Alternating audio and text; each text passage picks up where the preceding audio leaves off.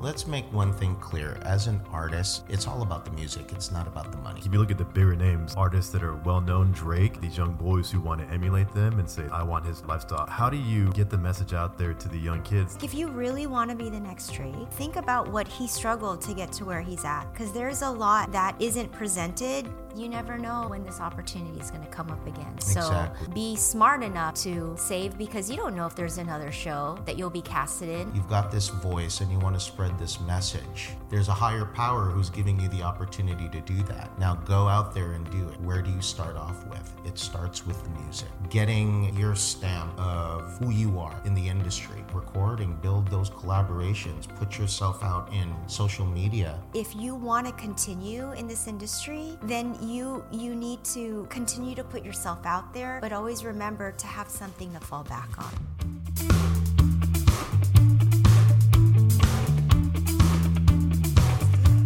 Thank you everyone for joining me on today's show. I'm thrilled to be having with me a husband and wife couple that has been in performing for many years, both from Broadway and currently in producing music.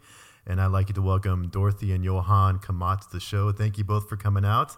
Oh, thank you for having us. Thank you so It's much. awesome to have you guys on. We've been friends for a long time, and This is a good time for us to catch up because I haven't seen you guys, and it feels like 10 years. You look the same, Yeah. except for the couple of gray hairs here that, Just a couple. that I'm also getting. So it's a reminder that you can't beat Father time. Exactly. It just shows wisdom Exactly. at the end of the day. Exactly. That's what he likes to call it, wisdom. Is that all the years of it? Exactly. Well, I'm excited to talk to you about your guys' career because we never actually sat down to get all the juicy details. I've heard parts of it over time, but I'm really excited to get that information from you, and more so to get it out there for everybody else to know that, especially if you want to be an artist or a performer or an actor, it's easy to look at those careers and see the good side of them, but then behind the scenes, how much work is involved, how you have to start, right. how you really don't make a lot of money in the very beginning because you're just trying to get your name out there, and just kind of overall your experience with that. So without taking too much time on my side, why don't you go ahead and give me like a quick spiel about who you guys are and where you've been, and we'll go from there. Cool. Yeah. So yes, I'm Dorothy, and my whole experience of my background in performing, I actually started at a very young age, and it was, I was involved in dance, and music was always in my family background growing up as a Filipino American. So when I was at a young age of 6, my mom was approached by a family member, or actually a friend from school, my kindergarten friend from school. Shout out to the McGraths. She had told my mom there's this show for kids that's auditioning in San Francisco, and they're looking for orphans for Annie, the musical. So my mom, not knowing, and a single mother, decided, okay, well, I'll just go. It seems like Dorothy has the background to just do it, and she sings and she dances. So long story short, got a call back, ended up going to New York, and then booking a role as Molly for the Broadway show. So we spent about 6 to 7 months in New York, and then it closed afterwards. So I closed the Broadway musical. And then throughout the years, I had an agent. I did other Broadway shows, but more of tours. So traveled to LA, did The King and I out here in San Francisco as well with the late Yul Brynner. Not a lot of people will know who Yul Brynner is unless you're older than me or understood like Western movies of that he did in the past. So that is my background. I then auditioned when I was in my senior year of high school for a musical called Miss Saigon, and didn't think anything of it. I actually cut class and thought, I'm going to just go do this because I haven't auditioned for a while. Mind you, I haven't been doing shows or anything. My mom wanted me to concentrate on school. And even though I still continued dance and singing on the side, it was just something to do. I just thought, I'm just going to audition to see what this is going to be like because I haven't done it. I haven't practiced it for a while. And then it got me a call back to Toronto, which then I landed the role. My mom found out. And because I was a minor then and still in high school, they had to let her know and ask for permission in order to cast me in the show. So when she said yes to it, that's when she told me about the situation, and she asked me if I wanted to take it, and I said yes. How about that? She understood. She knew that it was a one-time opportunity, and because my mom also had a background with music and performing, and I was her only kid, she thought, well, because I've gone through this route before with her, and now that she is a young adult, I think she just felt more comfortable for me to do it and not to pass it up. So she supported me, and then that's where I met this guy, this one. Who am I? Who are you? Gosh. And this was Toronto, right? Yes. This was Toronto. Yeah. And you're from Canada, correct? Yes, originally born in Montreal, Quebec, born and raised. Gotcha. Yeah. So how did you get into the acting sphere, and then how did it lead to you guys meeting in Toronto? Honestly, it was the luck of the draw. I've never been in musical theater before. I really didn't know what it was. I didn't know the culture of musicals. I just loved dancing and singing R&B hip hop music. Back in the early 80s, evolving into the 90s, it was always breakdancing. It was always pop and locking. It was always the Running Man. So I was so involved with dancing and singing and soulful music coming from church. I would have never thought the opportunity would come along in musical theater. But there was one time, see, with me, I was very avid in association gatherings. So, of course, I would always sing and dance for different types of association, more focus along the West Indian Association of Montreal. And from that point forward, having to perform and just spend a lot of my time singing cover R&B songs, my father was a little bit concerned. He was like, you have such a talent, but are you doing anything about it rather than just performing? Are you making this an opportunity for yourself elsewhere? And I said, well, I mean, I'm too young, to even figure out exactly what it is that I want to do. I mean, I do love music, and that's what I was born and raised with, is just listening to music all day. Until my father said, well, listen, showed me a newspaper ad of an open call to, of course, the musical Miss Saigon. I didn't know what it was about. We ended up going, and I sung a tune, and then all of a sudden, I got that opportunity to come back. They called me back. From that point forward, I flew out to Toronto with my father, and that was it. After that one audition, they just looked at me because I was somebody that was outside of the box from what they usually saw, which is a cast of, professional performers or experienced performers. Whereas for me, I was just that free-spirited artist that they loved to see in terms of dancing, in terms of my style of voice. And because of that, they gave me an opportunity to be part of the ensemble for Miss Saigon. That's awesome. Yeah. And in in that industry, especially in the early 2000s, late 90s, is that where we're at? Right. Was it more just common that you're supposed to go to these performer schools, and you get that credential, and then you go and apply for these careers, or really it's a matter of you just have raw talent and then come and audition? This is how you get your name made, is through that way? Well, So I would say both. Yeah. Because, you have all of these sources like dance schools, voice coaches, those that are before they graduate from high school, right? High school, at least when we went to high school, we didn't have classes in school that were arts in that direction, right? So it was what you can find outside of it. Now, I think what we have in common is that our families always had music in our background. So we grew up singing. So it came naturally for us. And when our families find opportunities in this situation, like what we auditioned for,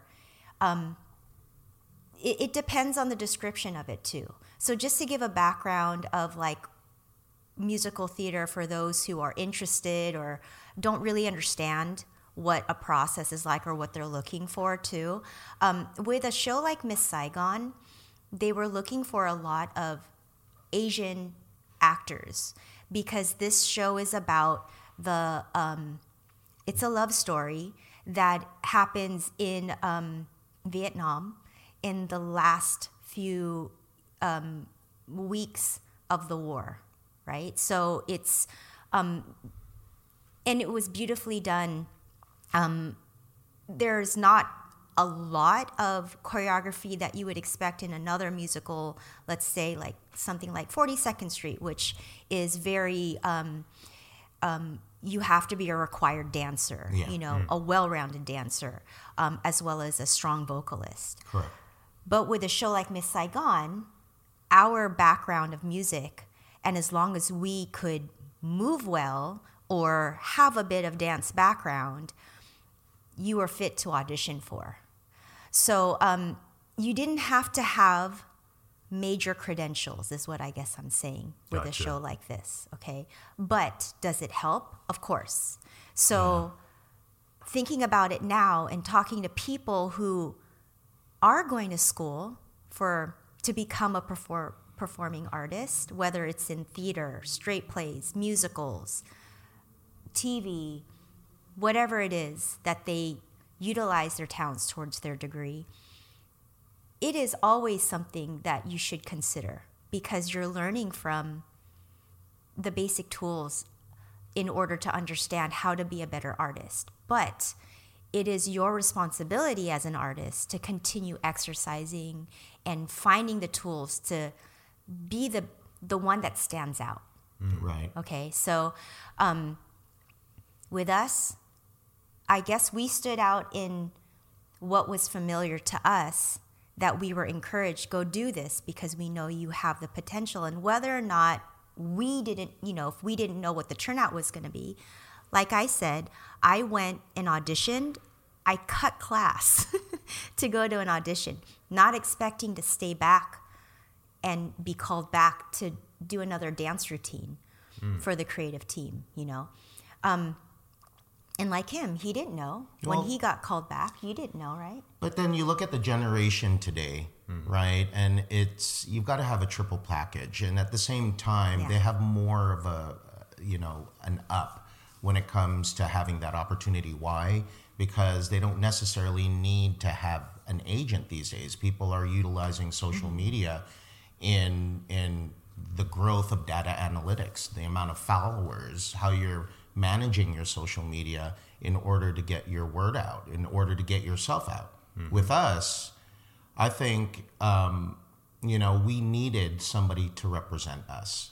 But at the same time, we had those opportunities of casting calls.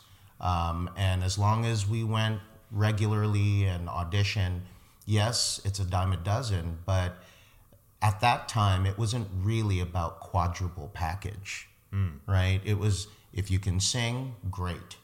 If you can move into beat, great, right? But now you look at all these trained dancers who are like 18 and up, right? And they're bona fide in terms of what they do as a dancer or even a vocalist.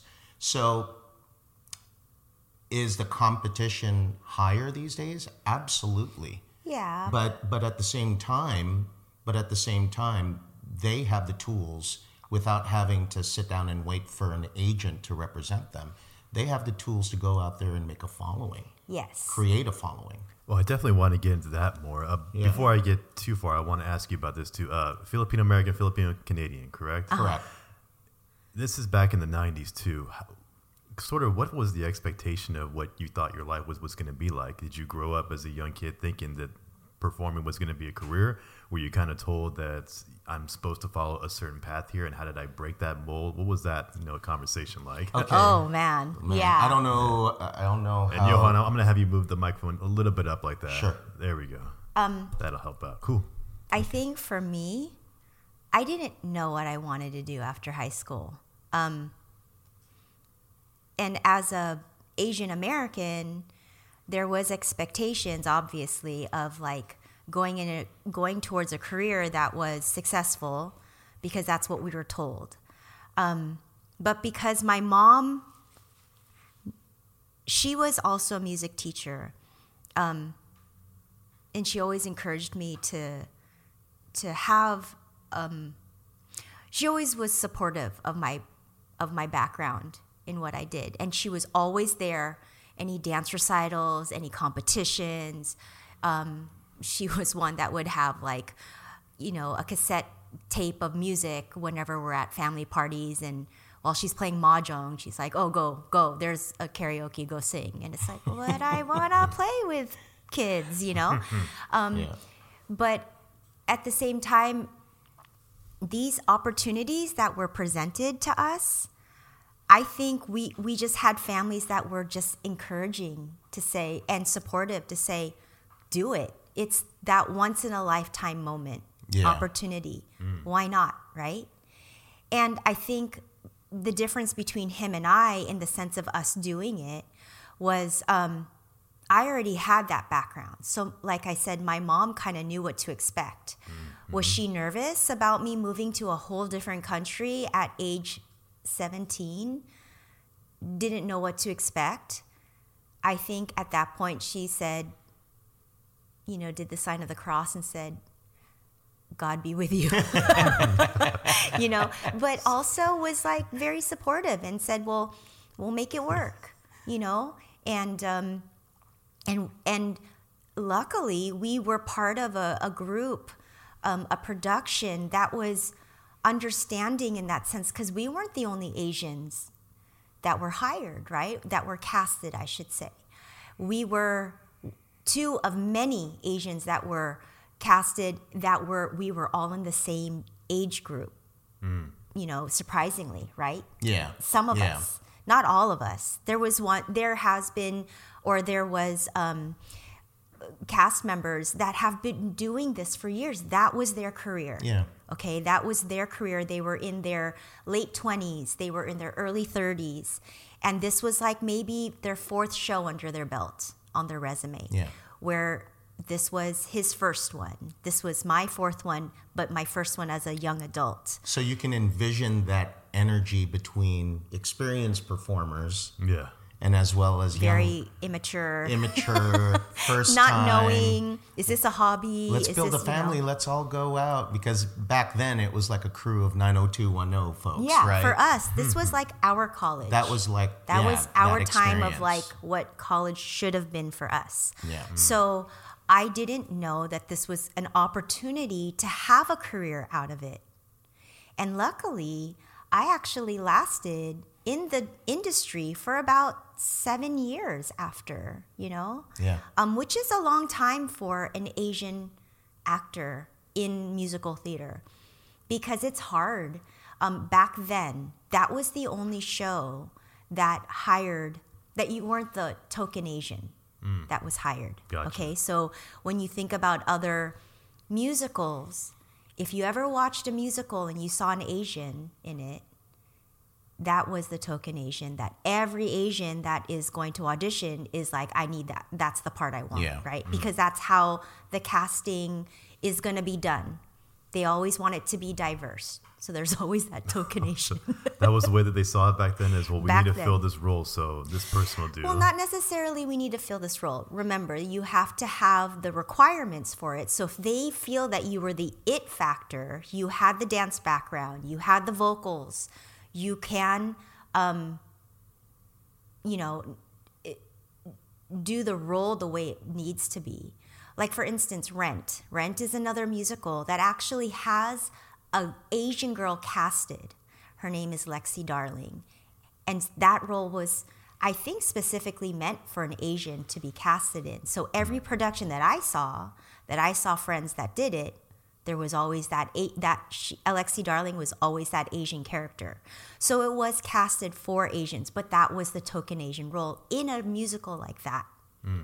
Right? How about that? Never would have seen it that way. Yeah. What is your lifestyle like when you're in these roles? Because we really talked about the money that you actually make. Like, if you're a young person who's thinking about wanting to do this one day, obviously you see what the show is, you see all the pomp and circumstances, but you don't see what happens when the cameras are off. You don't see the days off. You don't see where people live. What is that lifestyle like? Is it enough money to survive off of? Are you sharing an apartment with 4 or 5 other the actors? How does that daily life actually work? That's exactly it, Mike. All right, that's exactly it. I mean, at 18 years old, 19 years old, independence, right? You're not living under the roof of your parents. You can make your own calls, but of course, with us, we were very picky. We were picky of the people that we built relationships with, because where we come from, it's always family, family, family.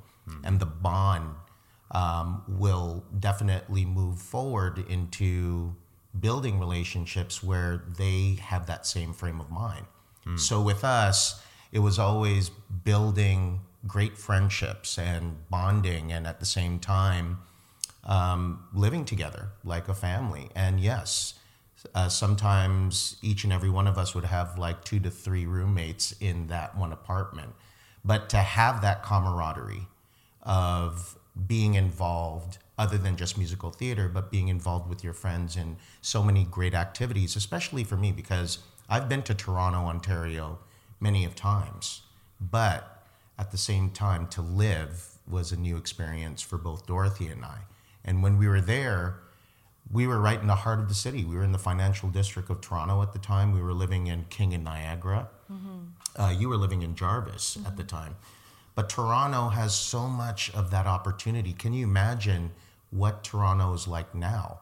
Back then, in 93, there was so much to do. It was like the New York of Canada, right? Yeah. So for us, we wanted to take advantage of everything. We wanted to record. We wanted to build a studio. We wanted to create our own music. We wanted to go out there in the public and perform with an actual boy group back in the day. And so that's how it evolved for me. And the experience that Dorothy had, being surrounded with people who were just, true spirited artists, definitely inspired and motivated her as well. And the core of our friends that were hanging out with us. So our lifestyle was independent, but at the same time, this kind of catapulted into, what do I want to do now since I'm making the money? You know? So let's point that part out, because when you book a show, when you get casted, you can make a good amount from a paycheck. There's a difference between booking a show that's sitting in a city like Broadway, or for our case, Toronto, right, compared to touring, which we both also have the experience in too. A lot of people like to tour because you get the per diem on top of your salary. So as young kids, after Toronto, for me, when I toured, I was making almost $2,000 a week at 20. That's crazy. But the thing is, back then, at 20 years old and you're making that much money, you're like, oh my God, what can I do with this? So easy to shop. It is so easy to, So I think knowing what I did then, now, it was of course, if it was my daughter in that position, of course, and not to say that my mom didn't give me the same advice, but it was you never know when this opportunity is going to come up again. Exactly. So be smart enough to save, because you don't know if there's another show that you'll be casted in. Because just because you get casted in one show doesn't guarantee you that you'll be casted in the next one that you audition for. And that's the tricky part about being a performer, okay? Because you can have the credentials, you can have the degree in this industry, but sometimes this industry isn't as what you think it would be. I have friends who've been in this industry for decades. I have a family member that has done, I think he has 8 Broadway shows under his belt. But he's always been consistent on auditioning, and that's the other thing. It's so it's always different for everybody, but it just depends on the situation. Yeah. So it can be discouraging, but it can also be encouraging, right? Depending on the situation, and the continuance of your strive, your passion for it. yeah. And I think that if those who want to go in that direction of being in theater, being in musical theater, and they are continuing to struggle to find that role, don't quit, because you just never know. Our opportunities came knocking on our door very unexpectedly. Mm-hmm. And I think that's just the thing, is don't give up. Just don't give up, because and now these days performers have a way of utilizing their talents other places to be known and to grow, Well, and So- it's yeah. falling back to what you had said. Being in the industry, you have that one opportunity, and that one opportunity, all of a sudden, you assume, okay, this is it. This is my life. This is my career. This is going to be for the long haul, right? When you get that one opportunity. But as to Dorothy's comment, when it's done and when your contract is up, then you're back to square one. Mm-hmm. So it's persistence. You got to stay persistent. You got to stay consistent with anything that you are auditioning to, in, because of course you'll never know when those opportunities are going to come. But at the same time, you have to accept the fact that it's a competitive market, and you'll have others who might be stronger as a vocalist or a dancer than you. Mm-hmm. So that lull of time should be productive. Like, you should be practicing, you should be rehearsing, you should be taking classes. If you're not really a strong dancer, take a dance class probably twice a week to enhance your, just your physique, but at the same time to be stronger in what you're trying to achieve as a dancer. This thing that you guys have been talking about, right? It opens up so many other conversations that can split off here. Yeah. And just thinking about some of the bigger ones that a lot of young people, 18, 19, or in your case, 17, when you started, might think about. One, it's always going to be the money. They look at the paycheck. Is this going to pay me a lot of money? Another thing is, too, are the roles available for me? What I want to do? Do I have the wherewithal at 18 or 19 to think that this might be a good role for me if I travel with this one show? But does that role mean I'm good for this other show? And if not, how do I adjust to that? And then also, one thing that I wanted to get into here is trying to form relationships at that age, because you're trying to decide between your career and where it's taking you.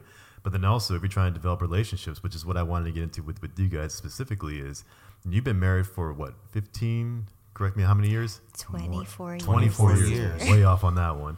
And you did this in an industry where pretty much, if you wanted to follow it, you may be in a show that says, hey, we're touring the US or we're touring Europe, and you might be in a show that's like, no, we have a dedication to perform in this city for 6 months. And how do you really balance that, and how do you really figure out where I should make the decision from? What are your thoughts about it, and how did you guys decide how to work with that? Dude, Mike has studied us prior to this interview. That's because he knows us. I remember the stories about Germany, which is, I want to get into that one. Oh yeah. Oh gosh, we have so many stories.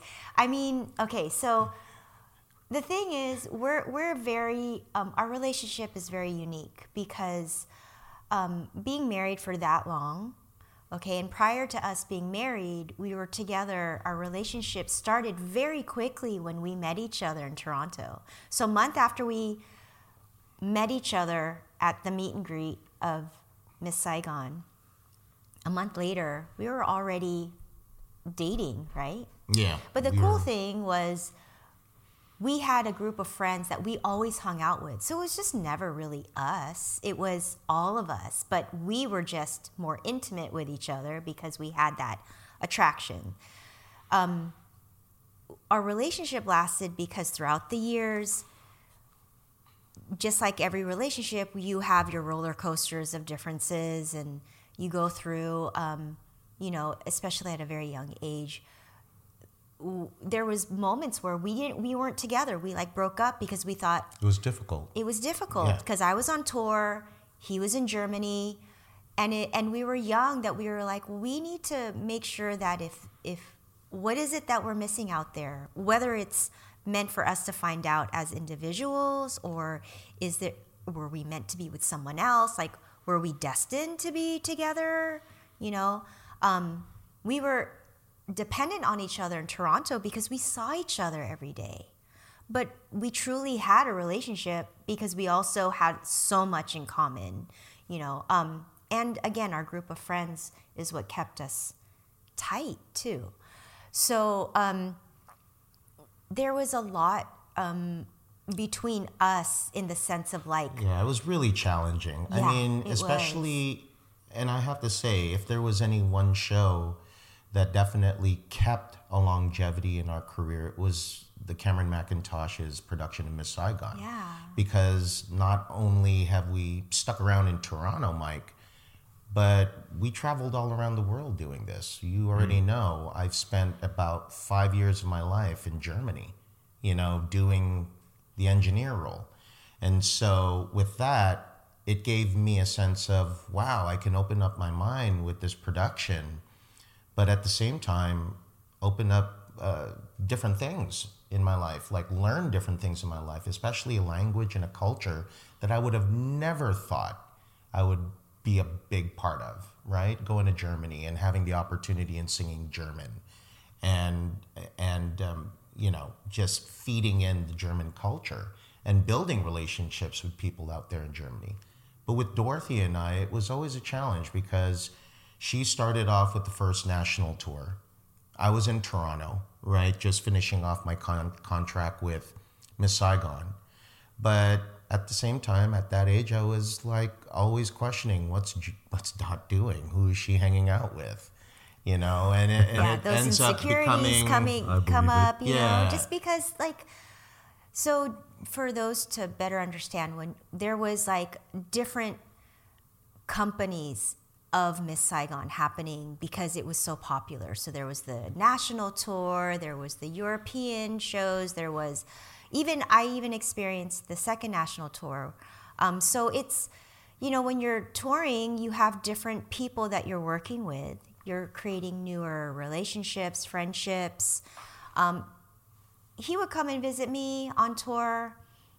He actually proposed on tour. North Carolina. Yes. Wow. Yeah. North Carolina was where it happened. Yeah. Of all places. Oh my gosh, that was a funny experience too.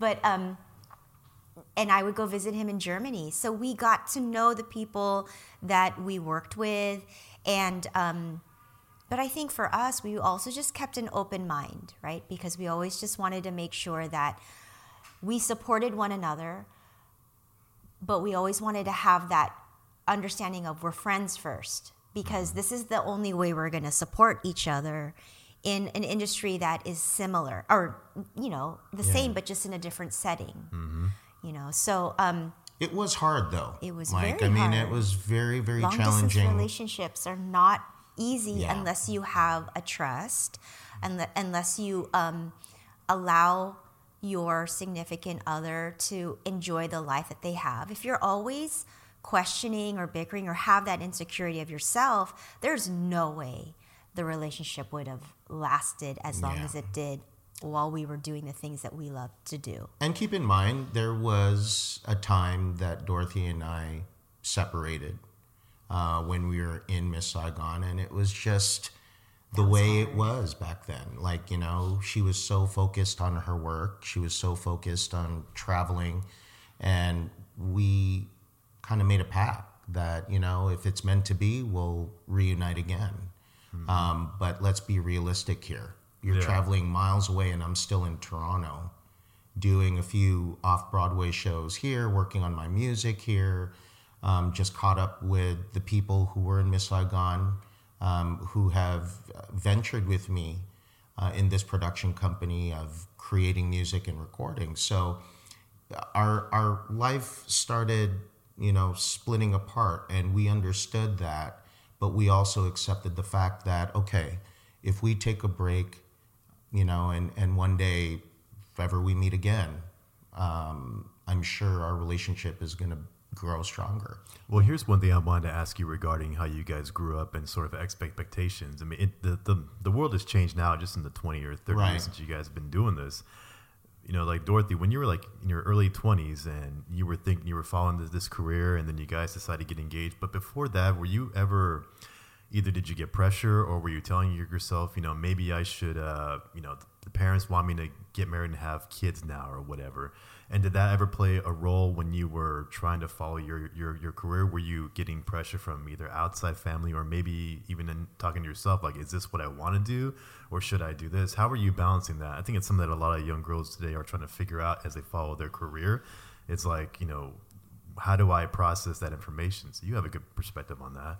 Yeah. So I was very fortunate that my family never pressured me on this is how it should go, other than, well, I think you should go in the medical field, or, you know, the traditions of what the success would be.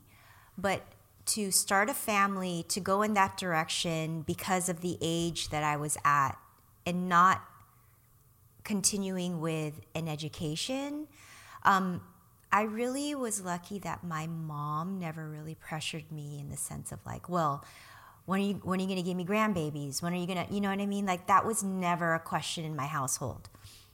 Whereas some Asian families definitely do, and I totally understand. But I guess the ultimate thing on my end, and for me, I continue this, even though I have structure in my life now, I have priorities in my life now, I still have a free spirit in the sense of just kind of putting my faith out there of, I don't know what my purpose is, I don't know what my destination is, or, you know, what is meant to be for me. So I kind of just put that up in the air to see how it develops. So my younger years, when I was, 20 and realized, okay, is that what it's supposed to be like? It never really was a question because I was surrounded by people who didn't have that mentality yet, you know? A lot of performers, when they, especially the ones that I worked with, not a lot of them were married yet. Yeah. Okay, so did they have relationships? Yes. Were some of their spouses on tour with them? Sometimes. So for me, there wasn't really examples of like, this is how it should be, you know?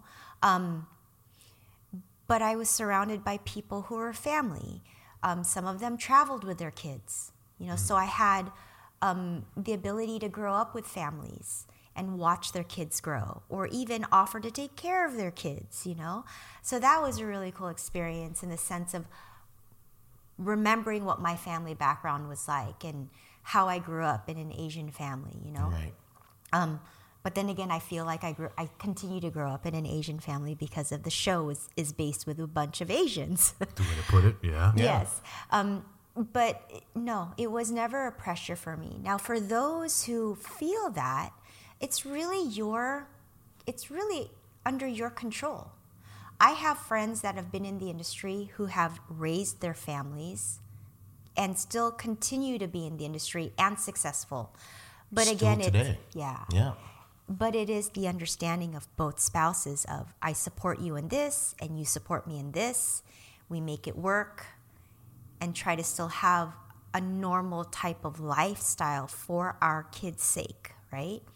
So I think for those in the age of like trying to figure out, well, am I supposed to follow this path because this is how my family expects me? Like at this age, I should have graduated already. This age, I have to be married. This age, I have to have a family. You're in control of it, you know, and there's always time. I feel like get yourself situated and do what you need to do now for yourself. Before you can settle down. Mm-hmm. Yeah, and hopefully you have that significant other that supports you in what you do and doesn't question what it should be like for us. I mean, have that common understanding of that talk of, do we want family? Do we want kids? How is this going to work? And I think, like us, we have that open communication, you know. We only have one child. We wish we had more, but I think the way that we had our life, like before, when we got married, we still waited like 6 years to even have our daughter because we weren't done with enjoying us still in the industry. And that's hard to balance too, because like it was said earlier, you don't know what other opportunities you have in this industry. You just continue to keep auditioning and growing as an artist. You know, for him, he was working on his music, you know. But I never questioned, when are we going to have kids? When are we going to settle down? It was never a question for us. I think it would just develop the way it did organically. Yeah. And I think that is the advice I would probably say to those young adults who are thriving in the industry and picture themselves saying, well, I wish I had that normal life to have a family, because whether it is other friends starting their careers and their families and you're kind of left behind, it's like, dude, then be left behind. It's okay, because you have so much time to enjoy everything else. Do what you need to do for yourself first. And if it means being in that spotlight for you in this industry, then do it. You know, do that, because you'll have the support. You'll know when it's right to transition to being a parent, transition to doing something different, whether it's still in the industry or not. But I think now that I know, it's like, do what you got to do, especially in this industry, because you never know. You never know. But the key word, though, Mike, is support. You know, if you don't have the support from your significant other and you have established a relationship and they think differently of what you're doing, then it's honestly never going to work out. Yeah. So if you're Good confident, point there. If you're confident with the relationship, and regardless of how preoccupied and engulfed you are in your work, just as long as you have your significant other having your back, that's all that matters. You know, whether it's distance or whether you're in the same town, but yet doing two different shows, or you're just artists involved in so many different projects. As long as you have that support, that's all that matters. And then it will come together later down the line in the future. Yeah, and that comes with your parents too. You know, parents, they just want what's best for their kids. And I don't know, maybe there's some parents who use their kids as, you know, platforms to shine. And that's their prerogative.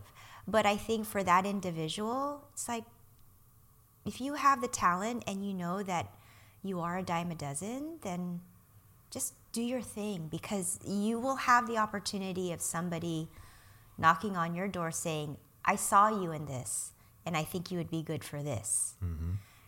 Well, what got you guys to transition? Because as your careers developed in Broadway and all the shows, what made you transition, you especially, on to saying, music is where I want to focus on. That's my talent. That's the road that I want to take control of. Where did you first get that inkling of? And then you, Dorothy, when you decided, you know, it was a great career, I'm transitioning to something else. How did you guys balance all that? Well, I was completely motivated already while being in Miss Saigon. I was working with, you know, two amazing and talented individuals, Sam Geronco and Romeo Candido at the time. And we were just bouncing, you know, ideas off of each other, and harmonies, and really discussing matters of what's our influence in the R&B scene. So instead of just talking about it, why don't we do it? And from that point forward, I remember, you know, Sam had his own little studio set. Romeo had his own studio set. So we were always involved after work. After a show, we were always writing. We were always, you know, recording original music. We collaborated with some great producers back in the day that inspired us. So from that point forward, it moved, you know, into, this is our plan. This is the game plan after Miss Saigon. No matter how long we're going to stay in Miss Saigon, this is exactly what we intend to do. And it grew to two of our other brothers, Bobby Geronco and Jason Kamat, who's my brother. And it it evolved into this amazing machine of artists who sound very soulful and who are unconventional in terms of what they wanted to do as artists. They didn't want to be like anybody else. And we wanted to have a different sound. And we were studying and doing as much research as possible to incorporate that sound until the end of, our opportunities doing musical theater. It just evolved into doing more writing projects, recording projects, music videos. And it's just that common life of being an inspired artist, you know what I mean? And so with me, that's exactly how I continued on, was just listening to new artists coming of age and then getting ideas to create my own sound, my own vocal take in terms of soulful music and R&B. And it worked fantastically having the relationship with these amazing men who always inspired me to do the things that I need to do to become a well-rounded, singer. And still to this day, I'm always turning to them for advice. We still do projects together. It's given me an opportunity to open doors of opportunity for myself, collaborating with different producers, different artists here in the Bay Area, and of course out in the East Coast. So yeah, it was just that moment of always staying hands-on musically and creatively while I was doing the show. So when you're doing this, how do you consistently stay motivated? Because like we talked about earlier, this kind of career, unless you're just that unicorn diamond in the rough person that just gets discovered by Usher one day and now you've taken off like Justin Bieber and everything's like you're on a pedestal. For most artists, it's a long grind to get your talent down, to get your information out there, to get your name out there. So how do you process that when you're going through days where you easily probably could have said, this isn't worth it anymore, I should go do this job here and make a stable salary and then continue out my life there? How are you dealing with all that? Just staying productive, honestly, in many different directions of being an artist, whether it's going to be performing on stage, getting as many gigs as possible. Social media management is a big factor, especially in this generation today. And just keep listening to music. Not necessarily one demographic. You want to be able to listen to different types of artists who inspire you in more of a songwriting level, because now it's about songwriting. It's about getting your stamp of who you are in the industry. And it's, ever so competitive. So you have to consider that. What is it? And that's something that Dorothy and I had talked about while coming here. It's like, how do we keep consistent? Well, part of keeping consistent is going out there, recording, build those collaborations, put yourself out in social media, put your posts out in terms of like how you feel about the music industry today and how's that elevated, your sense of motivation. Introducing the new singles that are coming out, which has been a blessing for me because I've been collaborating with so many great Bay Area artists and producers that it's built this continuity of opportunity. And, I want to keep that maintained for as long as I can, both in the performing level and both in home, recording sessions. Building projects is the only way where you're going to build that momentum. And if you just sit down hoping that there's going to be something offered on a silver platter, then you're probably crazy, because it takes a lot of hard work to get your name out there. Exactly. And then, Dorothy, how are you supporting Johan doing this? Because this is a long grind, and there are days where maybe the paychecks that are coming in just, it can be a struggle some days.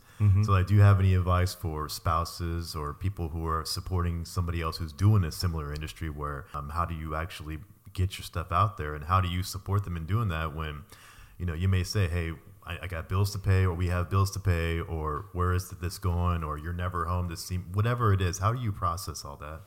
Yeah, so back in the day when we were younger, and he had the opportunity here in the Bay Area with the gentleman that he had mentioned, that was a huge concern, because we didn't have the jobs that we have now, where we are we're comfortable to enjoy doing what we're doing now. So back then it was hard. It was very here and there of like, okay, I can only support so much because I can't be the one paying the bills. Mm-hmm. So it had to deal with a lot of patience, definitely. But because music was always, as we said, in our background, I never once told him, you need to stop and do something that needs to help us. There was always that support on my end saying, how can we make this work? Because I can't imagine him stopping what he loves to do. And he would never do the same for me. He would never say, you need to not do that anymore. If we saw a passion that we love to do as individuals, we always made it a point to support one another. Didn't matter anything else. And I think now looking back, I'm glad that we continued to support that decision. And because of that, this came out of it, where now he can still continue to record, but it's not about making the money off of it. Right. It's about, as an artist, there's so much that I want to utilize in my talent, not just an outlet, but just to continue to stay creative. So for me as a performer, how could I say, stop doing what you're doing? I think that would be more of a selfish thing, and realize that I don't want him to continue to be the artist that he is. I married him for that, so it kind of comes with the territory. I mean, it's good to ask that because, and you guys know, we live in Silicon Valley, and tech jobs around here, with how much these salaries pay at Google and Facebook, if you're in the right spot, it can be very easy for people to say, well, I need to stay in this job because it pays the bills. I have this nice house. I have the family, so I'll just deal with the job that I have now because it pays the bills. And for them to be able to say, I wish I could go do what I really want to do, but I know if I do that, then, I may not be making a lot of money, so they just don't even really process that. And for you to be able to say that I've still wanted to follow my passion, what I really wanted to do, and that because you guys are on the same page, you're able to communicate about how your life is going to be. Whereas if you were somebody that said, no, you need to go make this amount of money. I don't care if you work at Google or if you work as, a sanitation worker, we need the money for the family. And it puts you in a spot to say, am I giving up on my future, my career, what I really want to do just to make the money? And a lot of people just say, it's easier for me just to get the paycheck that I need to make the family work instead of doing what I really want to do. And that might be at the heart of why so many people, there's a lot of reasons, but why a lot of people are stressed out because maybe they're stuck somewhere because of the cogs that are going and the way the life is going, and they just don't really have the opportunity to explore what they really want to do. And they kind of feel like they don't have control over what they're doing. They're just sort of caught up in the machine, and this is where it's going. And my family loves it, but deep down, it's like, am I really doing what I really want to do? And to see you guys actually be able to figure out a way through it is inspiring for me, and I'm sure it's inspiring for a lot of people who do watch or hear this, that you can still follow what you want to do. If you're both on the same page, you can work together to make sure the finances work. You can make sure that the people do, that you both have the time to go and pursue what you want to do so that you ultimately end up happier in a relationship. I mean, you're not that much older than me, and you're in great shape, both of you. Thank you. I see people who are younger than me, and they're balding, and then they're like, the stress on the face. What happened to you? Exactly. And then you sort of ask them, and you're like, oh, you're just following the grind. Like, what am I going to do? Yeah. But that's the thing. What am I going to do? So you need to, as an individual, I think you need to step back and reassess your life at that point and figure out how to make it work where you can still do the grind, but have the ability to have the time to do what you love to do. Even if it's like an hour a day, 2 hours a week, you make that work and then you build it. So there was a point where he wasn't recording anymore, and that was when COVID happened, right? And I had touched base with him. I'm like, we're on lockdown. You need to do something. Yeah, this is the best time. This is the best time. Take out your equipment. Just start, reach out to your connections. What can you do as an artist to use this as an outlet? Because this is a perfect time to be creative and to speak your mind about what's going on.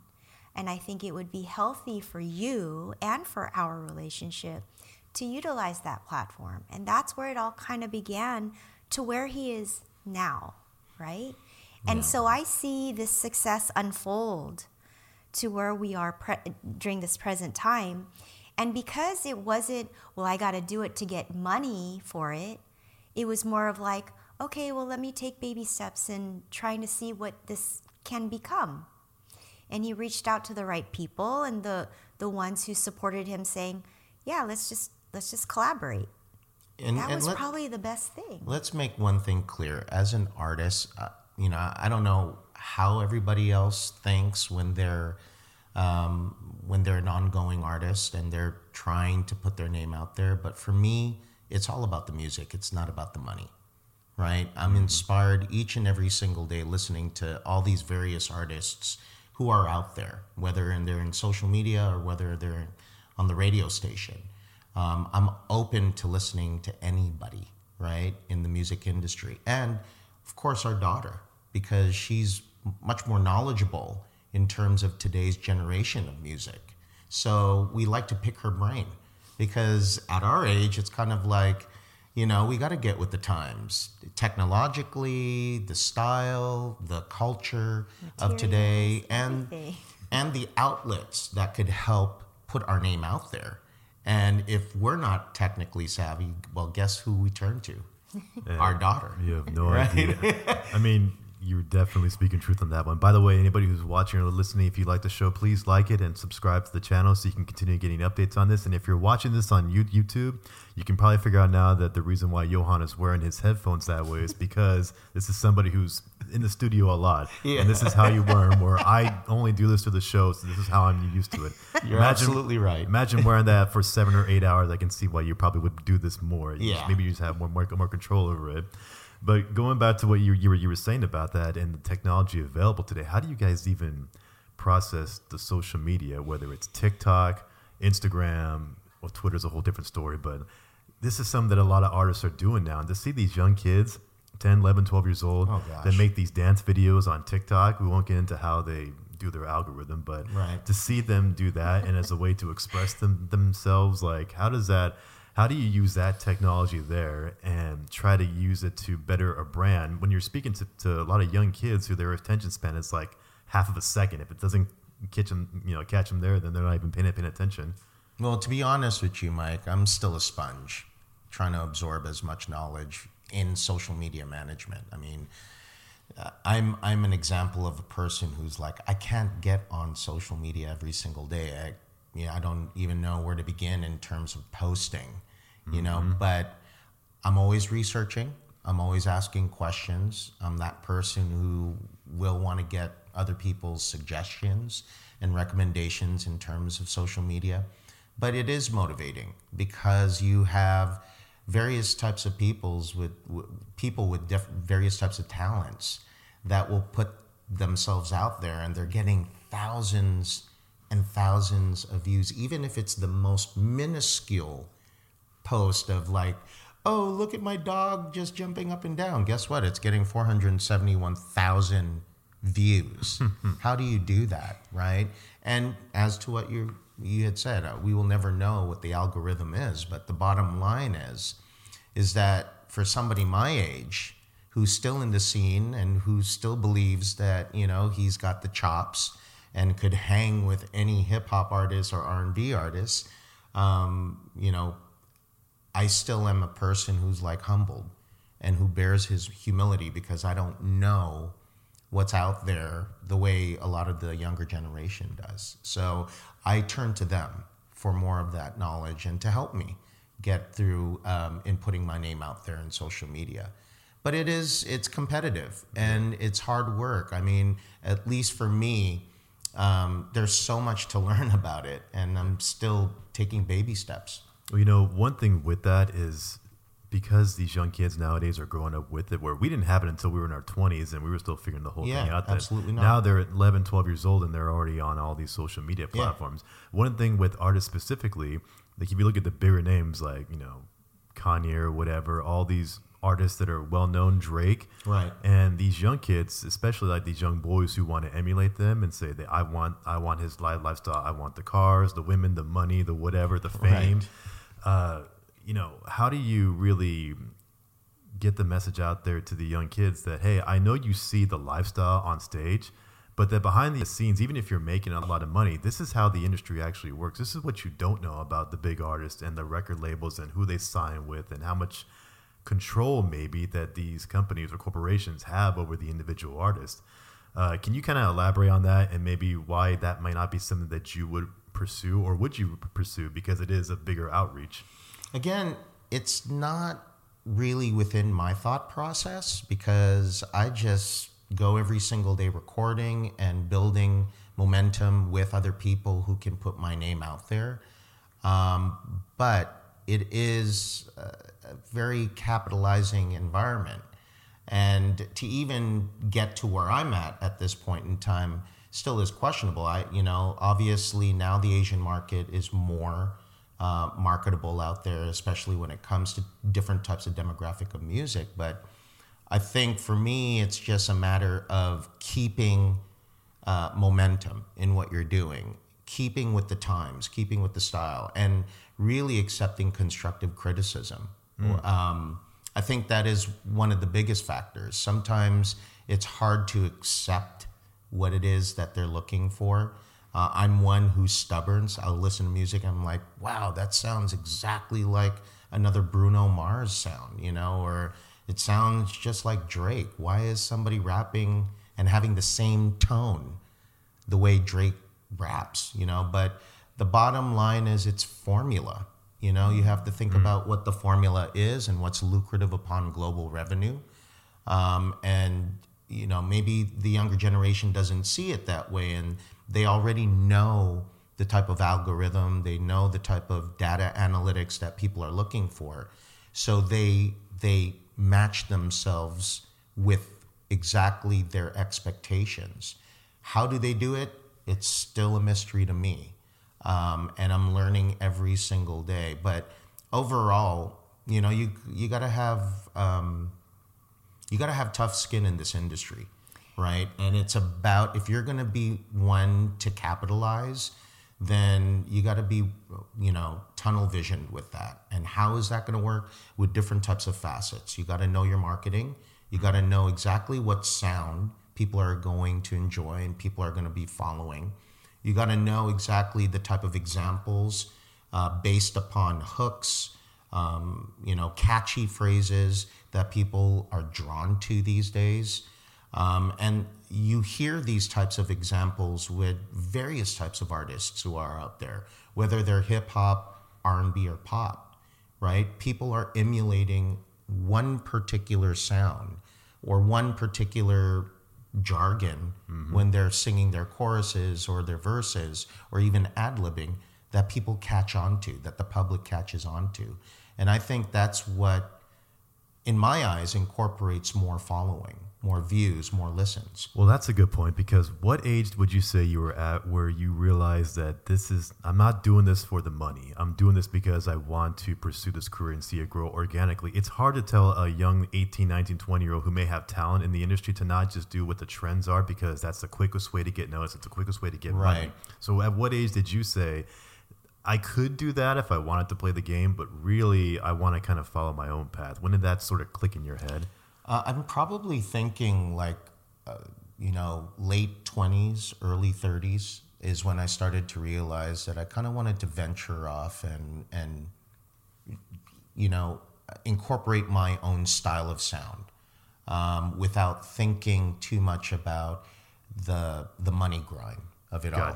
I think it was more spreading the message so that people appreciate the music that I do And not only that, they enjoy what I represent, as an Asian artist, who I represent in my culture, and the type of definition of music that I'm providing out there, because it's different, it's unique. I started really crossing over into that probably when I was 28, like 28, 30 years old.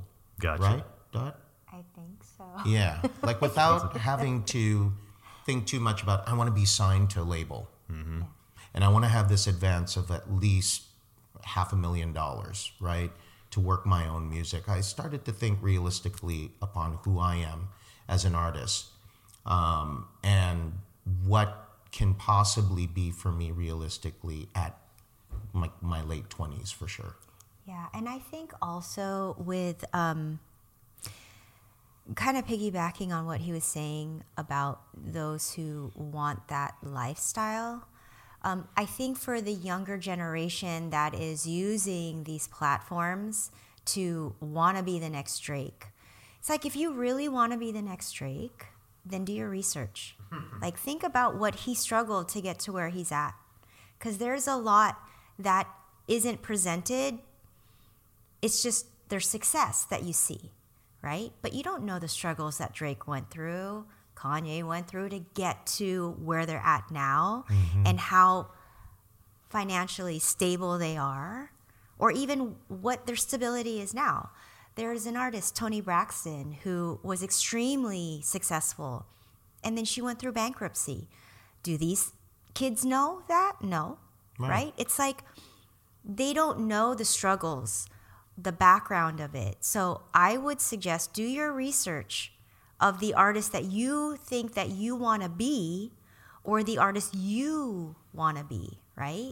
Because that will portray what your success is going to be in the future, depending on how you want to roll with it, what you want to do. And then, of course, with Johan saying I had to develop my own sound, and it wasn't about the money. I think that's the biggest thing. The success will come. Exactly. Don't think about how much money you're going to make with the talent you have, and be careful of how you think that way, because somebody who has that mentality can take you, create a success, and destroy you. This industry can be amazing, but like every industry, it can also have some turmoil. Yeah. Okay, so you have to be smart about the success that you want to be in a performer's industry.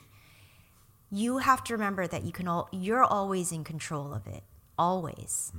And if you have that mentality, your success will blossom. It will flourish the way you might not expect it to be. And when you know that there's going to be possible recognition, the bottom line is, when that's going to happen, make sure that you own 100% of your rights. Like, exactly. Oh, if you do, it's so easy. It's so easy for somebody else to license your music. It's so easy these days, but you've got to recognize that, this is the reality, and people can sometimes be crooked in the industry. The one big factor in terms of why this could potentially be successful is your work. It's your product. It's all the hard hours that you've worked in the studio from 12 p.m. all the way to like 4 o'clock in the morning. I mean, that's hustle. Everybody says it's a grind, right, to get your work out there. It's absolutely true. It's 100% true. It is nights of not sleeping, right? It is sacrifices. You pull yourself away. It is, saying, oh, I can't make it to this because I have to do this project. I mean, there was times when he would turn down gigs because he said, I have a deadline. I have to, it's because, and it wasn't about, it was more in the sense of like, I already told the producer that I would get this done, and I want to make sure that I am loyal to them about it, right? Because when you're working with somebody else, it's their time too. Yeah. So you have to respect that. That's another word, respect. Have respect in the industry. Have respect for yourself. Have respect for others that you're working with, because that's how you get your foot in the door. Well, And another that's thing, the opportunities. Another thing too is understand the logistics, right? If you are going to be collaborating with a producer and 2 other artists, make sure that you all come together cohesively and understand what those splits are going to be. Not like one person is getting 80%, you're only getting 20%. Yeah. Right? That's why there's so many associations like ASCAP, BMI, SOCAN, that represent the core of artists, so that when you generate those splits, it will split automatically divided into what was agreed upon within the party. One thing that I've heard from you, and this is something that we were talking to Joey about earlier. By the way, there are daughters in the back of the studio here. So if you see us looking, there she is. Shout out to Joey. Is that when we were younger in our 20s, so this is going back into like late 90s, early 2000s time there. Right. We still had a different mindset before social media came up. You still thought that by the time you graduated college, just around 23 years old, that's when your life's supposed to take off. You're supposed to get this big salary job. This is when you... was that TV show Sex and the City that came out around that same time, that once you go, you're going to go to the big city, you're going to make it, get this great career, and then life's going to go on from there. And then what we're talking about now, and what we were telling her, is that I didn't figure my act out till I was probably in my late 20s, early 30s. And same thing for you, when it sort of clicked that this is an industry that it can be cutthroat. I know my style of music, and it really is not about money at this point. It's really about putting out the product that I want to push out there. Right. But if you were 21, it's so easy, or 19, to chase the money, to chase the fame, because especially I think for guys, it's a little bit different. Right. At that age, it's kind of, you want the flash, you want that attention, because that's how you get the respect from other guys. The attention from women is how much you can sort of put that image out there. We get into our late 20s and early 30s, things start to change. I don't need the big expensive car anymore. That's a lot of maintenance, a lot of payments. Right. Oh, actually, you know what? Maybe it doesn't really matter if I'm signed to that big bad boy label or whatever it is, because they have a lot of control over what I produce, and they take a lot of the revenue. How much I get is actually about this much. Yeah. Maybe it is about taking time to develop yourself. And I just see so many people in their 20s doing the same thing that I did. It's just worse for them, because everybody has a degree now. So how do you stand out? Yeah. Everybody wants to be on TikTok or whatever. So how do you stand out from the rest of the crowd? And you realize as you develop your skills over time and that patience, then when you get into your late 20s, early 30s, that's when you start to shine. It's like the idea of compound interest. You put money away now and you just don't see a move. All of a sudden it goes up slowly, and then it starts to really pick up 10, 15 years later. Right. When they tell you, hey, invest in your 401k, it's going to grow, but you watch it for 5 years, like, it's not doing anything. They lied to me the whole time. And then 15 years later, like, oh, there's that big jump. Yeah. All that time and investment. So the patience and the whole idea of figuring out what you want comes later in life. Yeah. It's hard. The industry, you can either be recognized real easily, real fast, and get work every opportunity. And then there's, times when it's slow and it doesn't happen. I think you just have to keep an open mind. If you're going to continue and thrive in this industry, be humble, really, right? Because, and be grateful and thankful for the work that you get, and that you're able to utilize your talent and to share your talent. I think that's what a lot of artists forget sometimes. You are blessed with a talent, so share it, okay? And remember that talent can be automatically taken away. Okay? Yeah. So when you are in the moment of your success, let's say it's the success now, enjoy every minute of it. Yep. Okay? Because like anything, it can be taken away. Or this might be your only success of it, right?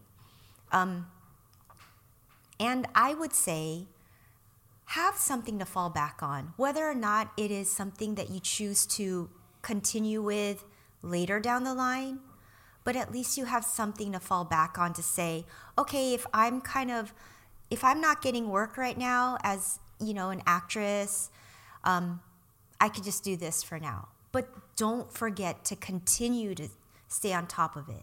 I think with this industry too, because there's so many young artists that are being recognized and getting the roles, I mean, when I'm watching, like I watch the Golden Globes and I'm like, I don't know who that artist is. I don't know that actress.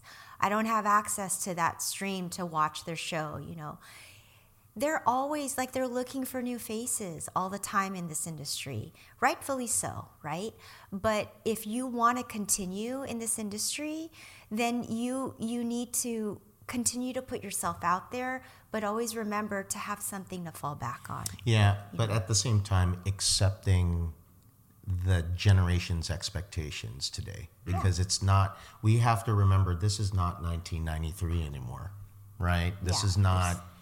Back when we were working in Bloomingdale's, right? Vanilla Ice days. No, it's not. I mean, there is so many expectations within this industry. Whether you're an actor, whether you're a musician, it becomes cutthroat, and you just have to accept the fact that, okay, if you're going to put yourself out there, consider those things, consider those factors, and try it out. If you don't know, then somebody in your family, some close friends will know how to put yourself out there in social media.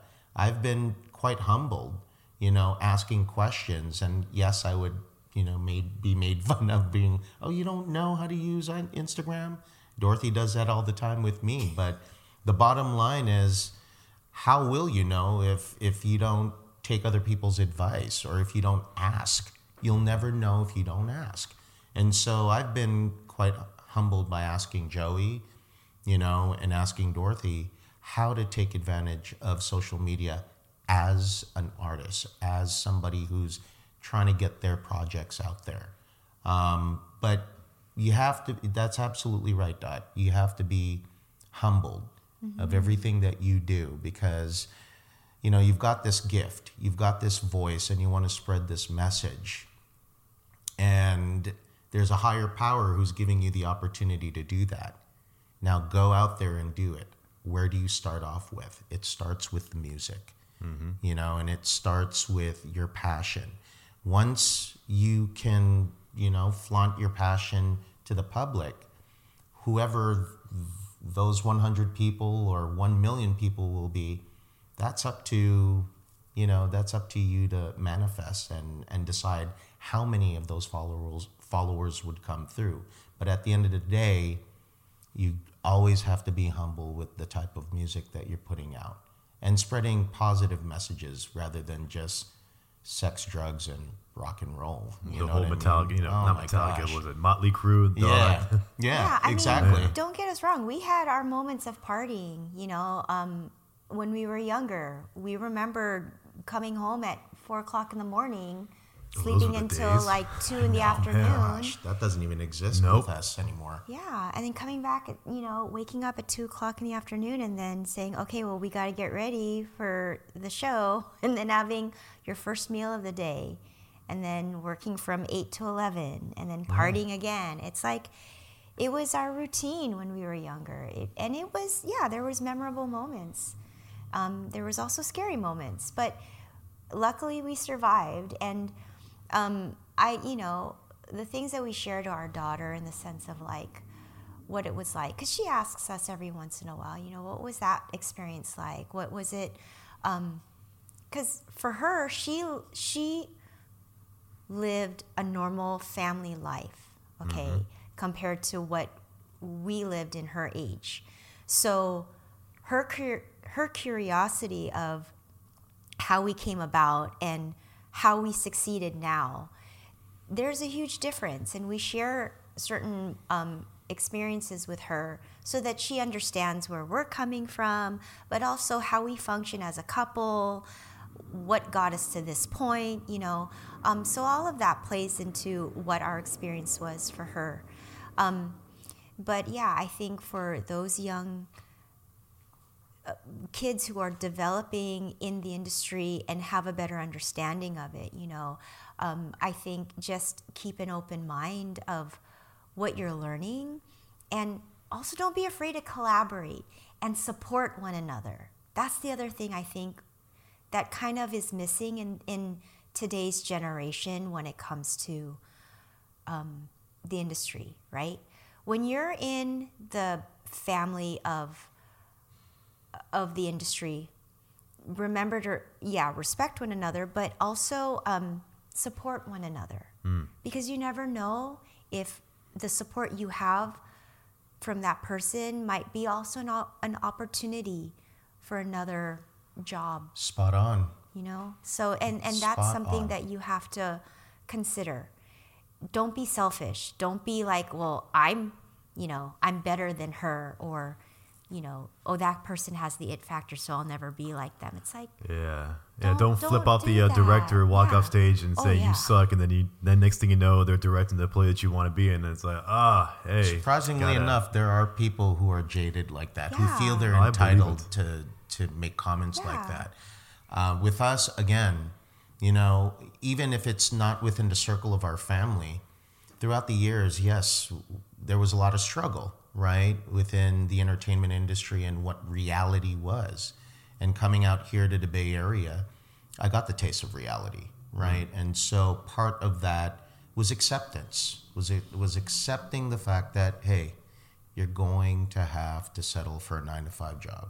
Unpack that reality a little bit more, because that's a good point that you brought up about how this is where the industry was, where I'm at. I come over here to the Bay Area, and then sort of life hits me in the face. What does that really mean? I'm very fortunate. I'm really fortunate that at least I had the opportunity to get a taste of reality. But most importantly, Dorothy and I are really fortunate of establishing some great friendship. Coming here, I started off working in retail, working in Bloomingdale's, and then growing in Bloomingdale's, like from being in Stanford to the city, with you. And so we grew together, right? Seeing our relationship blossom to building relationships with other people that worked in that corporation.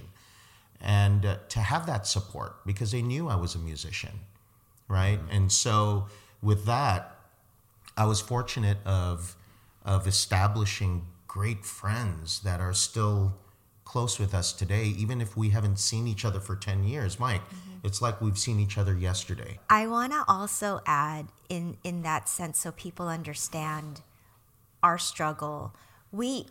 Joey was a baby, and because we passed up an opportunity that could have been a success for us, decided to come back to California. I'm from California. Okay, I don't think I mentioned that in this interview, but I'm from California. So coming back to the Bay, it was never in our plans, honestly. We wanted to stay in the East Coast, but we were brought back to California for a project on Johann Zen that didn't develop the way we thought it would. So we were forced to figure out, okay, well, I think the word would be survive. How are we going to survive, right? Right. As a couple, as a young couple that doesn't have any education background, like we didn't have degrees, You were, what, 25, 26 at the time? correct. Okay. Yeah. Yeah. and a newborn. And a newborn. Yes. So it's like, okay, so I think retail at that point was the easiest way to get a paycheck while trying to figure out what are we going to do to survive and put food on the table, keep a roof over our heads, right? So that was our struggles. And it was a struggle for a lot of years. And people who've grown with us when we moved back know what kind of struggles we went through. And I think the great thing about our family, our extended family, meaning not just blood related, but also friends and those that we've met throughout the years that still remains friends with us, they've always supported us. Always. I don't think there's ever been a time that we've lived our lives in California where we gone through our list of friends to ever say, oh, we're no longer friends with them. Like, we've never eliminated people out of our lives. I think we haven't talked for a while, but when we reunite, it's like the the best thing in our lives, because we always remembered, you were part of our lives once, right? Throughout our years of struggle. And so therefore you are part of our success now. Mm-hmm. That's how I see it, right? So, and that's for each and every one of us, Yeah. like, I mean, we're all a substance of examples now of what we're doing. We came, even before going to Bloomingdale's, I mean, we really didn't know what we were doing in each other's lives, but of course, having the opportunities in working in retail, I feel, has definitely built growth of responsibility, of just manning up, of being realistic, but also, just being humble. That sometimes you have an opportunity where you get a gig that pays you 6 figures, and then all of a sudden, guess what? Your contract is done, and this is exactly what you have to settle. But we're blessed to have that opportunity. But if there is one thing that is ever so genuine with both Dorothy and I, it's how we establish our friendships with people. Dorothy is a big example because, she's had a core of friends for so many years, and she is one who always stays consistent in keeping in touch. Mm-hmm. Always stays consistent. And that's one thing that I admire about her, is that she has established great relationships with those who have supported her along the way, whether it was good or bad times. She will never, ever forget the core friendship that she has with each and every one of the people that she's associated with throughout the years. So it's about genuine friendship and the support that they reciprocate back to you, because it keeps us going. It keeps us complete. Yeah. And because I grew up in a big family, even though I'm an only child, but I always appreciate the people that are in my life from childhood till now, or mm-hmm. even if I've met you like 3 months ago, I always learn from them, because you always have to learn something new, right? So, and if you're going to learn something new, why learn? You can learn from the people that you trust and that you create friends with, because you just never know. That's true. But I always tell that to Johan, and I always tell that to Joey. When you establish your friends, the true ones that stick with you for X amount of years, they're the ones that will never judge you. They're the ones that will always support you. And luckily, I've always had those friends in my life that I can go to, whether I haven't talked to them in years, and they will always have their door open. Mm-hmm. So it's really comforting to know. And this is an example for many of the younger generation today, because of course they yearn for that affection. They yearn for people to accept them.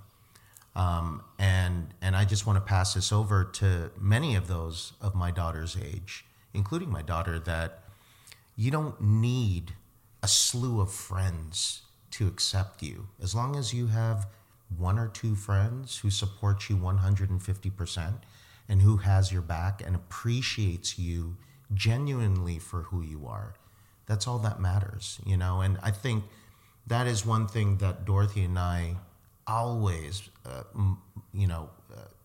bring up that subject up to our daughter, is that, I know that it gets tough when you don't have a clique of friends who want to follow you or who appreciate you, but guess what? You have 2 of the most genuine individuals who are, who definitely have values, who have morals, and who care. And who mm-hmm. like you unconditional, has an unconditional because friendship. Of who you are. Because of who you are. Yeah. Exactly. And I think for us, so being a performer, obviously you play different roles. So the genuine of your own being is the truthfulness of what a relationship can develop into. Right. Yeah. Right? It's so true. So it's like, for me, I've always told Johan, I can't be fake. I just can't. And if I have to be fake towards somebody, then forget it. I can't be in the room with them, because that's not me. That's not who I am. Yeah. You know, I'm very genuine. It's obvious. Yeah. It can be very obvious if, you know, so be your true self. And we're not drawn to people like that. Oh, I which is, can't. you know, I can't. Well, that's good. I mean, this is good advice to pass on to the younger generation. I want to get into what you're doing now in your project, but I want to ask you first, Dorothy, because I'm not really sure. Are you still active in the performing industry, or you pretty much have hung up the acting cleats, if you will, and said, okay, I'm doing something different? How have you transitioned with that? Yeah.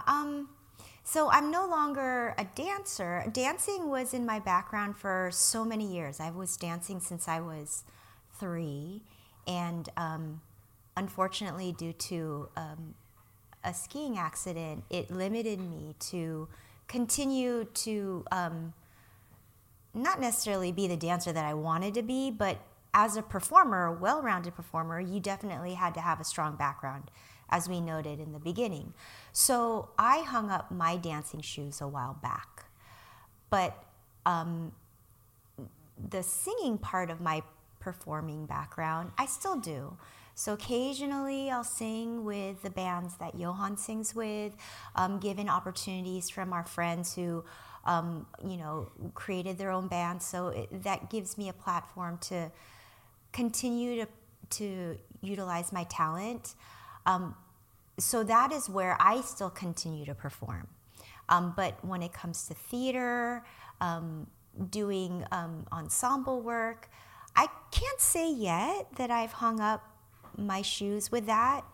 That still comes up every once in a while to, you know, think of like, can I still do that? I know I still can, but again, you think about like, well, who am I going to be up against if I were to go for an audition, right?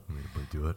But I think the way I kind of look at it now is I can be a mentor to those who want to go into the industry. So I look at more in the sense of, if you want advice from a professional, I can be that. And that's how I can utilize my performing skills to help the next generation of like how to best be that unique performer to stand out. That I can do. But I exercise my performance if I have the opportunity. And I'm teaching myself to say yes more than to shy back and say, no, it's not. I'm not. You know? Say that again. He encourages me more because he knows the potential that I have. Because he's the one, my family hears me at home. Mm-hmm. So he pushes me more and says, why don't you do it? And it's like, oh. I mean, you have that talent still within you. It doesn't go away. And it would, I mean, honestly, if you try to just subdue it all the way and say, that's my whole life, I'm done with it, you'd probably still have that itch somewhere else. And if you don't actually fulfill it, you know, through your talents that you've had, and then it can lead you into a darker path, which nobody wants to be in, you know. Right. So to be able to have that support to say, you know what, I'm still going to go out there and perform this way, or I still want to go and give back to the younger generation in a different way. Maybe I don't travel with whatever the show is like I used to, but I can still do things another way and still have that balance in your life between being a mother, a wife, and still a performer and doing everything else that you do normally. You still have that with you. So that's a big thing. Yeah. Right. And here's the thing. It is very easy for a performer to go into a dark place if you haven't gotten the opportunity or haven't worked in such a long time, okay? So for me, during COVID, what I actually did was I turned to the music ministry in my church, and I utilized my talent that way. You don't have to have a huge stage to continue to sing or to show off your talents or to share your talents in that sense. Mm-hmm. Just find somewhere, a community that is similar, and that's what I did. And I'm extremely content with that. I love it. It gives me the opportunity to meet new people, to sing the music that I love to sing, to keep exercising my voice. And that's really what it is, you know? So at the age that I'm at, I don't have to be the performer that I used to be back in the day to be able to continue the success with my music. I am not a creative writer like my husband. that is his expertise, and I support him on that because he's very unique at what he does. And what he does ask of me, though, is like, how does this sound? What do you think? Like, we work well together in the sense of him sharing, like, you know, me being his best critic, right? I think that's where I come in to help assist him in the industry. Because he knows my performing level. He knows how I critique a performer, a sound. I still can watch these YouTube videos, and we'll talk about it. We'll have discussions of like, what do you like about this artist? You know, there's this one specific recording artist by the name of Yeba that we both fell in love with. And it's like, oh my gosh, she is truly amazing. Just a natural talent, Yes. vocally.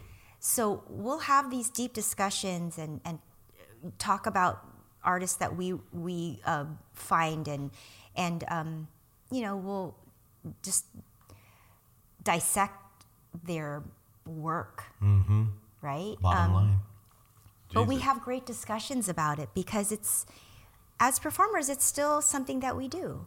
So I Yeah. think with that being said, yeah, you know, I have found other outlets to utilize my talents. That's There you excellent. go. That's awesome. So now, Johan, so talk about specifically your latest album that came out and sort of what your sort of kind of like the vision that you have for how you're performing now and how you just absorb everything as far as going out there to perform and how you figured out what your talent is. Well, not talent specific, but like more your genre of it. How do you talk about that?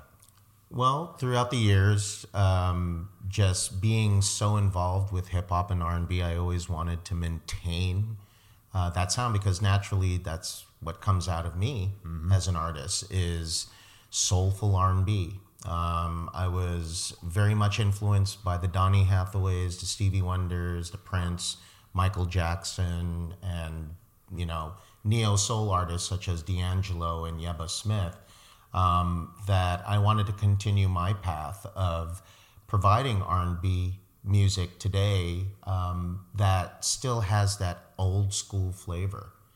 And so I would incorporate that with whoever I'm collaborating with in production and songwriting, right? And so I've been blessed to definitely collaborate with some great Bay Area artists and producers. Dom Brady is an example, C Keys, Mikael, you know, the whole Illmind crew, right? They've just been absolutely helpful in giving me a platform to share my music. Kuya Productions, I always pay homage to because they're my brothers. And that's where we started off, you know, in Miss Saigon, creating amazing music and still having that motivation to continue on collaborating with anybody else. And they've always been supportive with that. So now we have a couple of great singles collaborating with hip hop artists that are out in all music platforms from Spotify to Amazon Music to Tidal to Apple Music. So it's out there. I released a single called Old School, and it just became this thing where it built continuity from single to single. And I worked my way in releasing Clocks, which is another single that just released probably early January, I suppose, right? Or no? This year. This year. And then, of course, a few cameos with C Keys, with Mikael, all produced by Dom Brady. And I think that is the magic to it, is that if you have those who are real with you and who just appreciate you as a vocalist, then, you know, the amount of singles that you release out there is endless. And they motivate me in wanting to continue to release more and more and more music. Right now, I'm just planning out my album because my vision of my album is to completely make it as, you know, tasteful, classic, with a little bit of edge. I always want to remember my urban roots, so I add that style into it. But I also want to always bring that R&B sound. Even though people can be judgmental about R&B, I believe in R&B. I believe that that's where music comes from. That's where the growth of gospel comes from, is rhythm and blues. You know what I mean? And so why not express that vocally with music today, and get people drawn by the style of music that I do. There's a lot of swag to it, a lot of soul, a lot of style, a lot of collaborations in the hip hop scene. So I'm going to continue to do my very best in releasing that style of sound. So with that, what are like some of the politics that go into making an album? I mean, you hear about the big records and they take like 3 years to make one artist release an album. I'm sure there's a lot of things that go on behind the scenes, but when you make an album, is it just simply I'm making a bunch of songs and I put them together, here you go, or are you creating a theme, or and like they're supposed to flow a different way? How does that work? So there's supposed to be a particular sound, right? And with that, it doesn't necessarily have to be the same complete sound on your second track, as long as it has that key signature style that you're looking for. And with me, what it comes down to is my voice. At the end of the day, it's the type of riffs that I do, based on feeling, emotion, how I'm conveying and executing vocally, and that will always maintain. I don't ever want to rely on any digital format like auto-tune, when people are just completely so dependent of it. That's not who I am. And luckily enough, still till this day, I work with so many great producers, and they say the same thing, like, why do you need auto-tune? There is no sense for you to utilize any type of auto-tune with your voice, because you have that raw, natural vocals that people have lost in such a long time. So to still maintain that with my performance on stage with Sold Out and a few gigs with D Groove, I still want to bring that to the lab, when I'm recording, and so that people can recognize that, oh, that's Joe Rasp, that's Johan singing. I could hear his voice, I could hear his raspiness, I could hear his style of riffs that he do. Like, I want that to be recognizable throughout my journey as a musician. Like your signature sound. Yeah, that's my signature That's awesome. sound. Is this auto-tune the equivalent of that face filter that you see on Instagram, where it's like you put yourself on the camera and it like makes your face like skin perfect and like you're like this, But vocally. Yeah, Yes. but Yeah. vocally, it's the same thing. Like, you could hear yourself through this auto-tune and you sound like the best thing since sliced bread. Then someone goes out and hears you in real life, like, wait a minute, is that the same guy that was just... It just avoids from you challenging yourself to make a note perfect, right? Okay. So they'll manipulate your voice to pitch within an auto-tune app. So that's what they would do, is that they would utilize this particular feature in order to properly pitch your voice. That's what it initially is for. But then a lot of people like to have that flamboyant sound like T-Pain. I was going to say, is that You know what I T-Pain? mean? Yeah. That's... And some of Kanye West's albums, like, you can hear that auto-tune so obviously, and it's... Well, you can, I can. Yeah. I wouldn't know. I think also a lot of these days, a lot of recordings have auto-tune because, when you're recording, it's a lot of money. Yeah. And if you don't know how to record properly, it could be hours on one track, Correct. And so sometimes engineers choose to use auto-tune because it's like, well, we'll just auto-tune you so we can fix that. Let's move on. Yeah. It's just one of those things where it's a quick fix, right? And it's not as time consuming. Yeah. Gotcha. So with him being a natural raw talent, and also what's helped him is his musical theater background, in the sense of like how to take care of your voice, how to utilize your voice, how to Right. sing properly. Now, again, all of these young kids who think that, these singers who have success they don't know their background of how they gradually got there. They just think, oh, I have a voice, I could sing like that. It's like, no. Yeah, It's that not, takes a lot of work. there's a lot of work There's a behind it. process to And that. there's also ways, there's going to be a lot of sacrifice. If you are a vocalist, in the very beginning parts of being a recording artist, you have to not party so much. You have to protect your voice. There's a lot of things that you have to change that these singers, these young kids, they don't know. You know, so they strain their voice because they don't know how to properly sing. They so auto-tune comes into play because some of these recording artists that these people think that they can make money off of can easily use that app to make their millions. Wow, look at that. I had no idea that was even a thing. Yeah. But in the rough stages, when you listen to that voice, right, it's Yeah. either two things. It's number one, right? You didn't work so hard to try to get that note and you relied on that filter. Or number two, it's kind of like, I'm just going to use a bit of it, but I know that with my natural voice, I can carry it. Just give me a chance. Give me some time. I'm willing to consume the time to make it perfect. And that was my frame of thought, right? When I'm recording behind the studio, like in the recording booth, I over and over and over and over again. I'm a very meticulous person when it comes to particular harmonies, segments of the verses, the bridge, so on and so forth, and the choruses, that I'm willing to do vocal, like I'm not dependent of that filter, that it's all about my voice. And that's what people have to remember me by, is that natural quality of voice rather than, oh, he'd put auto-tune there because it's so obvious. So he has a trained ear, and he can determine in his recordings of every vocal part what is off, what is not, what's in sync. Like, that is part of, you know, what a sound engineer does. So when he's recording, he does it all. He is everything, right? When it comes to his work. So when you're listening to the final project or, you know, song, that's all him.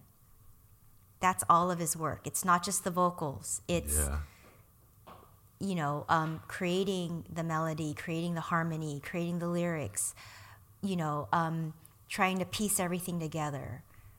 And that's a puzzle also. That's a whole different side of what him as an artist. So I could say he's a very well-rounded recording artist, because these days recording artists don't even do what he does. And don't get me wrong, I invite auto-tune, Mike. Like, I mean, in places that I feel is necessary. If I wanted it to definitely build a nuance, like Zapp and Roger, right? Or like You're like looking at me like I don't know. like, you know, the old school 1970s sound where they had that vocoder. Then of course I will invite that, you know, auto tunes to come in to certain segments of the song. Like for instance, Old School, right? That was my first single that came out back in 2022, just last year. And I invited putting in a type of vocoder effect at the very end. And it was so effective, and people enjoyed that. And they're like, oh my gosh, you got that Zapp and Rogers sound at the very end. That's so cool. That's so West Coast. And I'm like, that's the reason, that was what I intended that last segment of the song to be, so that you can envision that old school style of sound, right? Not to sound like T-Pain or to sound like Kanye West, but to envision what classic vocalists used to use when it used to be a vocoder rather than an auto-tune.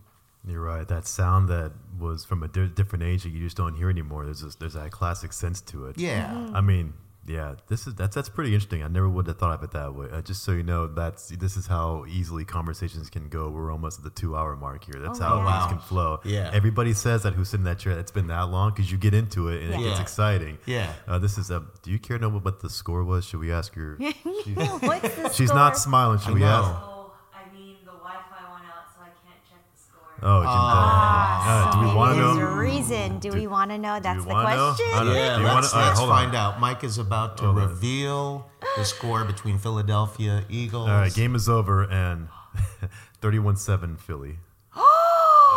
So we're out. Yeah, you guys are out. Killed it. I'm a Raider fan, so I'm like, doesn't I bother me. remember you being a Raider fan.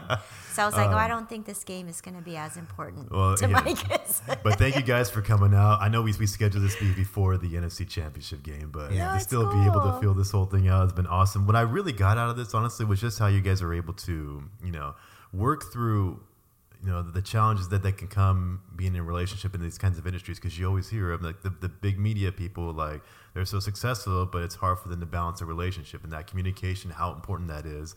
When you guys were maybe in an area where you could have easily have walked away from your talents, you said no. You continue to push through, and the lessons that you learned from being able to say, it took me till I was in my late 20s, early 30s before it started to click, and I really found out this is where I want to go. And you've gotten that nailed down. You're able to say, here's the path I want to do, and here's where I want to follow. Maybe I won't have the Drake's success, but I'm cool with that because this is my brand. I have control over it, and this is what I want to do. It's a great thing, and it's a message that I hope that anybody who listens to this gets out of it, is that you're going to go through a lot of struggles. It can be a great career performing and in music and recording, but there's also the things that you don't see on TV, that you don't hear about, the 12, 15 hours in the recording studio trying to get that thing right, and the traveling and the hours that you're actually practicing and performing, and then the partying, the late nights too, from like 11 p.m. till 4 a.m. And Oh gosh. it's I mean, there's a lot of times when I'll wake up and say, "Oh my gosh, thank God I'm alive." I know.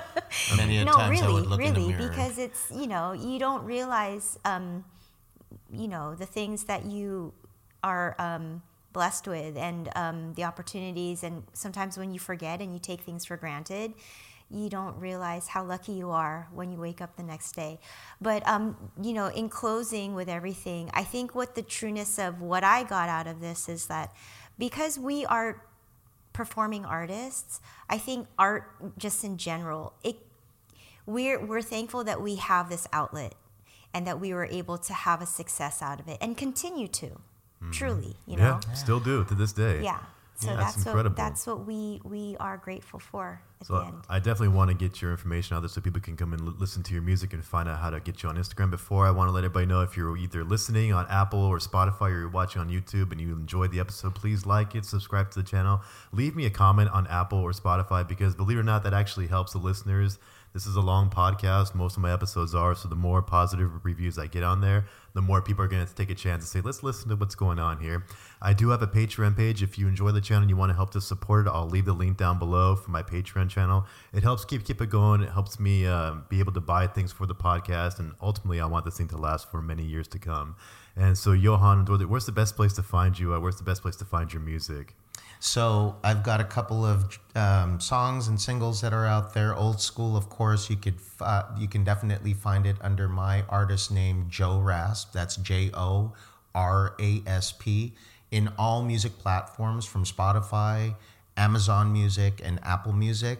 I also collaborate with some great hip hop artists, from Boulevard to C Keys to Mikael. And of course, those singles are Come Back Around, Hold You, and Get With You. And they're all in all the music platforms necessary for you to listen to. So please support Bay Area artists and Canadian artists by tuning in and listening to some great Bay Area music, some great R&B hip hop music. And just so that you know, it's spelled J-O and then there's a space, R-A-S-P. R-A-S-P. And then old school is O-L''S-K-O-O-L. So Yeah. just Is that because their people, Instagram handles, or is that if no, you search that's the Spotify? actual. If you search by song or by artist, and just because we've had some people message us and say, "I can't find you. I'm doing it this way," and it's like, no, you have to type it in this way. So just wanted to. Well, clarify. I'll leave the link down there in Yeah. the description, especially for your Instagram page. And if they go to your Instagram, you have the direct links there, correct? Exactly. Makes it easier. And one last thing, if you don't mind, Absolutely, go ahead. Mike, if I can interject. I perform across the Bay Area, usually at the 707 with Sold Out. That's SOUL''D out, OUT. And our next gig will be in Vino Godfather performing. If you'd like to know the dates and you're free to come on in, please go to Sold Out's Instagram or Facebook or even YouTube, and it gives you a taste of exactly what we do with some great classic R&B music. So please join in the fun. We would love your support, but at the same time, we'd love for you to have a great time with us.